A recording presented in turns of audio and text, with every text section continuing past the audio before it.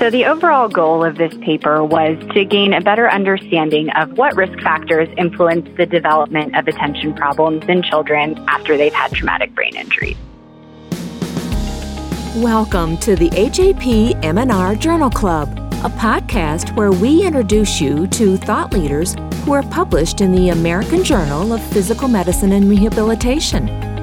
This is a show about practices, research, and education that are shaping the field of physiatry in inspiring ways. The Journal Club is brought to you by the Association of Academic Physiatrists, or AAP, an intimate and influential professional society that brings together leading minds at every career level. Physiatrists and professors, directors and med students, researchers and residents, this is your behind-the-scenes look at people and ideas that will influence your future. Your host is Dr. Eric Wisotsky, an AAP member with Georgetown University School of Medicine. Hi, everyone. This is Eric Wisotsky coming to you from the MedStar National Rehabilitation Hospital in Washington, D.C. Thank you so much for joining us again for another episode of the American Journal of Physical Medicine and Rehabilitation Journal Club podcast. I'm very honored today to be joined by one of our PGY4 residents who is currently applying for pediatric rehab fellowships, which is perfect for our pediatric rehab topic today, and that's Dr. Kate DeGraff. Dr. DeGraff, thanks for joining me today. Thanks for having me. I'm excited to be here. Yes, excited to have you and very excited to introduce our guest today. Is Dr. Priya Balikal, is joining us from Cincinnati Children's. She is an attending physician in the Division of Rehab Medicine and an assistant professor University of Cincinnati Departments of Pediatrics, Neurology, and Rehab Medicine, so lots of hats there at Cincinnati Children's. We're excited to interview you today about a recently published article, Biopsychosocial Factors Associated with Attention Problems in Children After Traumatic Brain Injury, a systematic review. Dr. Balikal, thank you so much for joining us today. Thank you so much for having me. I'm happy to be here. Yeah, we're really excited to talk about this very interesting newly published article. We were hoping we could start off by having you give us a brief summary of the work and your findings here. Absolutely. So the overall goal of this paper was to gain a better understanding of what risk factors influence the development of attention problems in children after they've had traumatic brain injuries. And we thought this was an important question for a few reasons. One, it's known that children who have traumatic brain injuries have higher rates of attention problems than the general population. And two, we know that children who develop attention problems after injury have worse functional outcomes than those who do not. So we thought it was important to have a better understanding of exactly which children are at higher risk for attention problems after brain injury so that we can screen these kids early and provide interventions when appropriate. So we conducted a systematic review of the literature, and we looked at all studies that assessed risk factors for clinically apparent attention problems following pediatric brain injury. 40 studies met our inclusion criteria, and these studies looked at a variety of potential predictors that we grouped into the three categories of biological risk factors, psychological risk factors, and social risk factors. We found that overall the evidence is fairly mixed, but there were certain factors that consistently associated with development of attention problems after injury. Those included the biological factors of younger age at injury, as well as more severe or multiple traumatic brain injuries. Psychological risk factors included the presence of pre-injury ADHD, as well as poor pre-injury adaptive functioning. And social factors included lower socioeconomic status and poor pre-injury family functioning. Very, very interesting. Thank you for sharing those findings, and can't wait to talk about this more. I'm going to pass the microphone to Dr. DeGraff for our next questions. Thanks, Dr. Wisotsky. So starting off with one of the major findings that pre-injury ADHD was associated with significantly increased risk of long-term attentional problems after particularly severe TBI. Can you discuss in what ways pre-injury ADHD might be complicating the rehab process and the recovery process from TBI for these patients? Absolutely. So pre-injury ADHD can complicate recovery because kids who have attention problems have different needs than typical children when it comes to their learning environments. And so this applies not just in academic settings, but also to their rehabilitation programs, where kids are focusing on learning or relearning various functional skills. So children with ADHD often need a more structured therapeutic environment, as well as repetition and additional time for learning. Aside from that, it's important to consider things like the environmental stimuli in the room where they're receiving therapy, or the times of day when they're getting their treatment. If these sorts of ADHD-related accommodations, as well as any necessary medications, are not considered during their rehab course, that can certainly impact their participation as well as their overall recovery. Thank you. And thinking about maybe in particular in the role as physiatrists as consultants and team leaders, what role can pediatric rehab medicine play to identify these particular patients that are at risk of these long-term attention problems, and how may that influence our recommendations for these patients? In my opinion, which is certainly biased, the role of the pediatric rehab physician is critical for these patients in identifying risk as well as screening for attention problems. Pediatric rehab doctors follow these children both acutely after their injuries as well as long-term. And we are the doctors whose role it is to really optimize their function and their overall quality of life. With kids who've had brain injuries, attention impairments can absolutely impact their functioning. So it's important that we screen for these issues regularly. We should screen for them, acutely as they're recovering as inpatients, as well as long-term when we're following them in outpatient clinic, since we know that attention problems can be a complication of brain injury.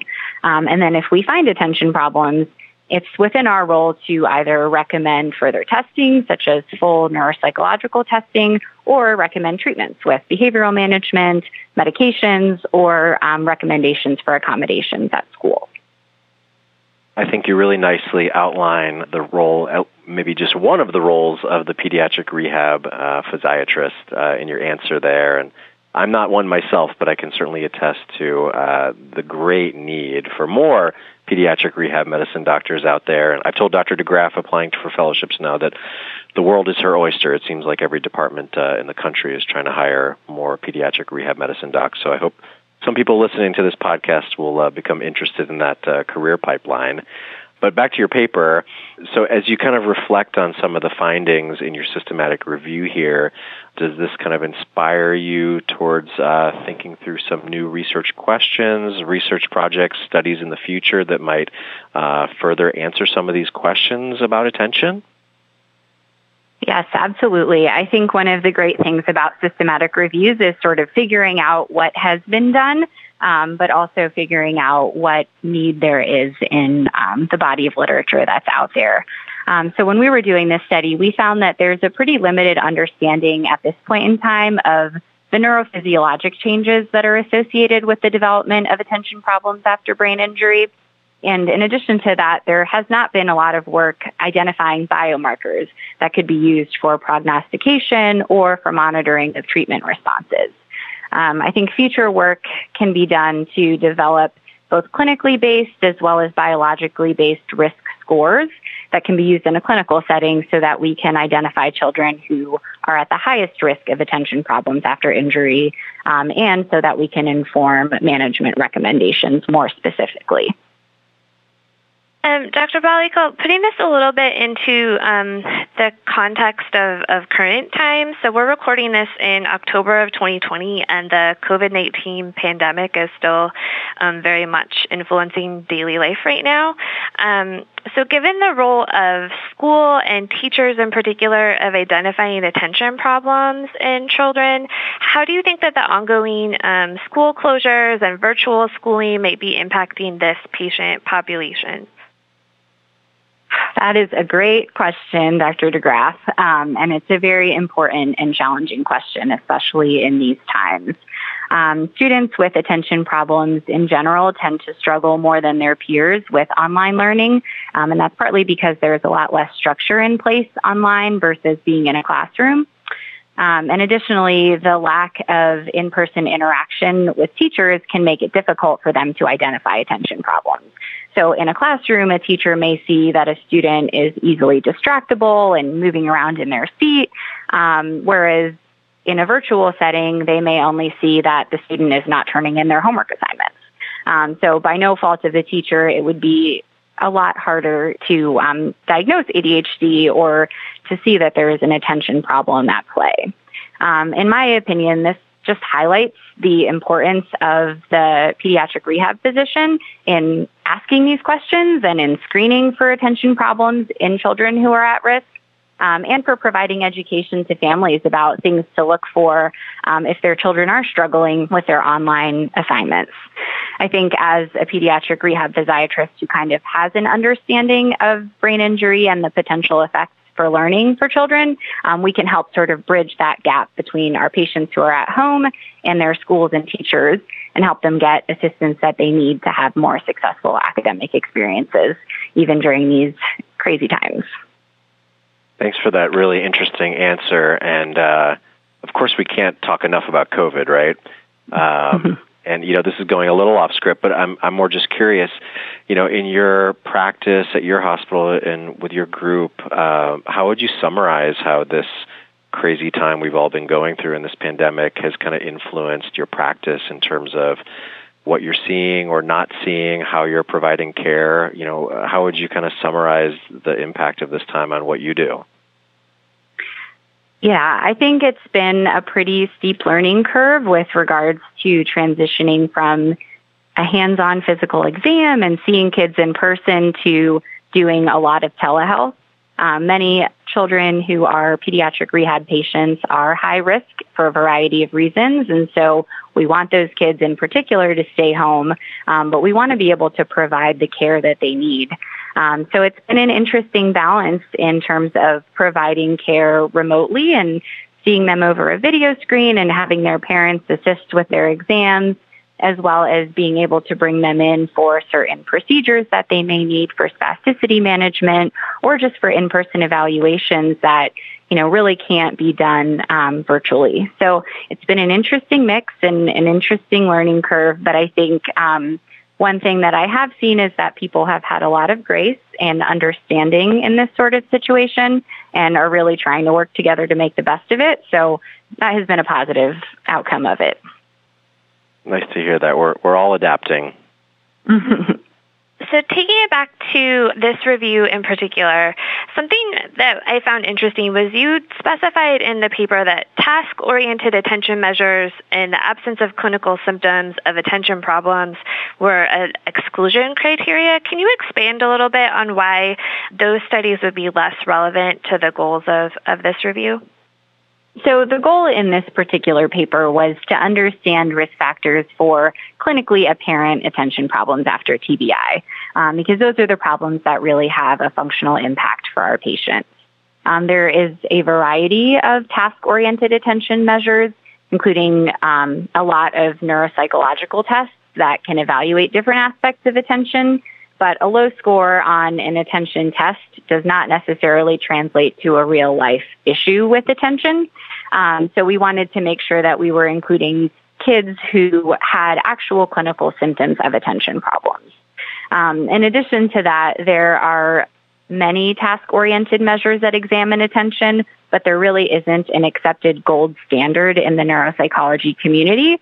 So selecting which tests should be included and which tests shouldn't gets a little bit tricky, especially if the overall focus isn't on true clinical symptoms of attention problems.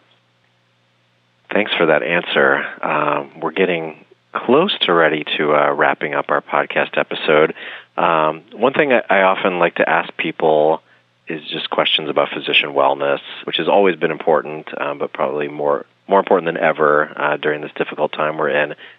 For you, have you found anything particularly helpful for you to maintain your wellness and sanity during this time, or seeing things that your colleagues are doing? I think for me, during this time where things are just so different from normal, having a routine that I can rely on has been really helpful. For me personally, my routine often involves regular exercise, relaxing and watching TV at the end of the day, still staying in touch with people who are close to me outside of the medical world. And I think we've all become so reliant these days on Zoom and FaceTime and all of these other ways of staying connected with people. When things shifted very dramatically from, in-person to telehealth, it was really maintaining the routine of having clinic every day and seeing patients, even though it was remotely, that kind of kept me feeling like I was doing what I wanted to be doing and having that satisfaction from my job and my personal everyday life. So I'm certainly a creature of habit, and I think finding ways to maintain routine and normalcy has been really helpful for me. That's fantastic. Thanks for sharing that with us. As we get ready to wrap up, Dr. Balikel, did you have any last comments, anything else you wanted to share regarding the study? I will say it was a really fun process going through this study, and it made me kind of recognize how much work has been done in the world of pediatric brain injury, but also how much work I think there is still left to be done. So as you highlighted earlier, I'm excited that there are more people joining the field of pediatric rehab medicine. And I think it's really a great career opportunity and just a wonderful field where you can make impact on a lot of people. So think about it for those of you residents out there who are deciding what you want to do with the rest of your life. Absolutely. I agree. I know Dr. DeGraff agrees as well. Absolutely. Yep. Yes, indeed. Well, wonderful. Well, we're going to wrap up. Thank you so much for spending this time with us today. For those of you listening, please be sure to open up the American Journal of Physical Medicine Rehab to read the study. Again, I will tell you the title, Biopsychosocial Factors Associated with Attention Problems in Children After Traumatic Brain Injury, a Systematic Review. Please read it for yourself. Dr. DeGraff, thank you for joining me as my co-host today, and Dr. Balikel, thank you for being here and sharing your knowledge with us. We wish you the best, and hope to see everyone on our next episode of this podcast. Thanks so much.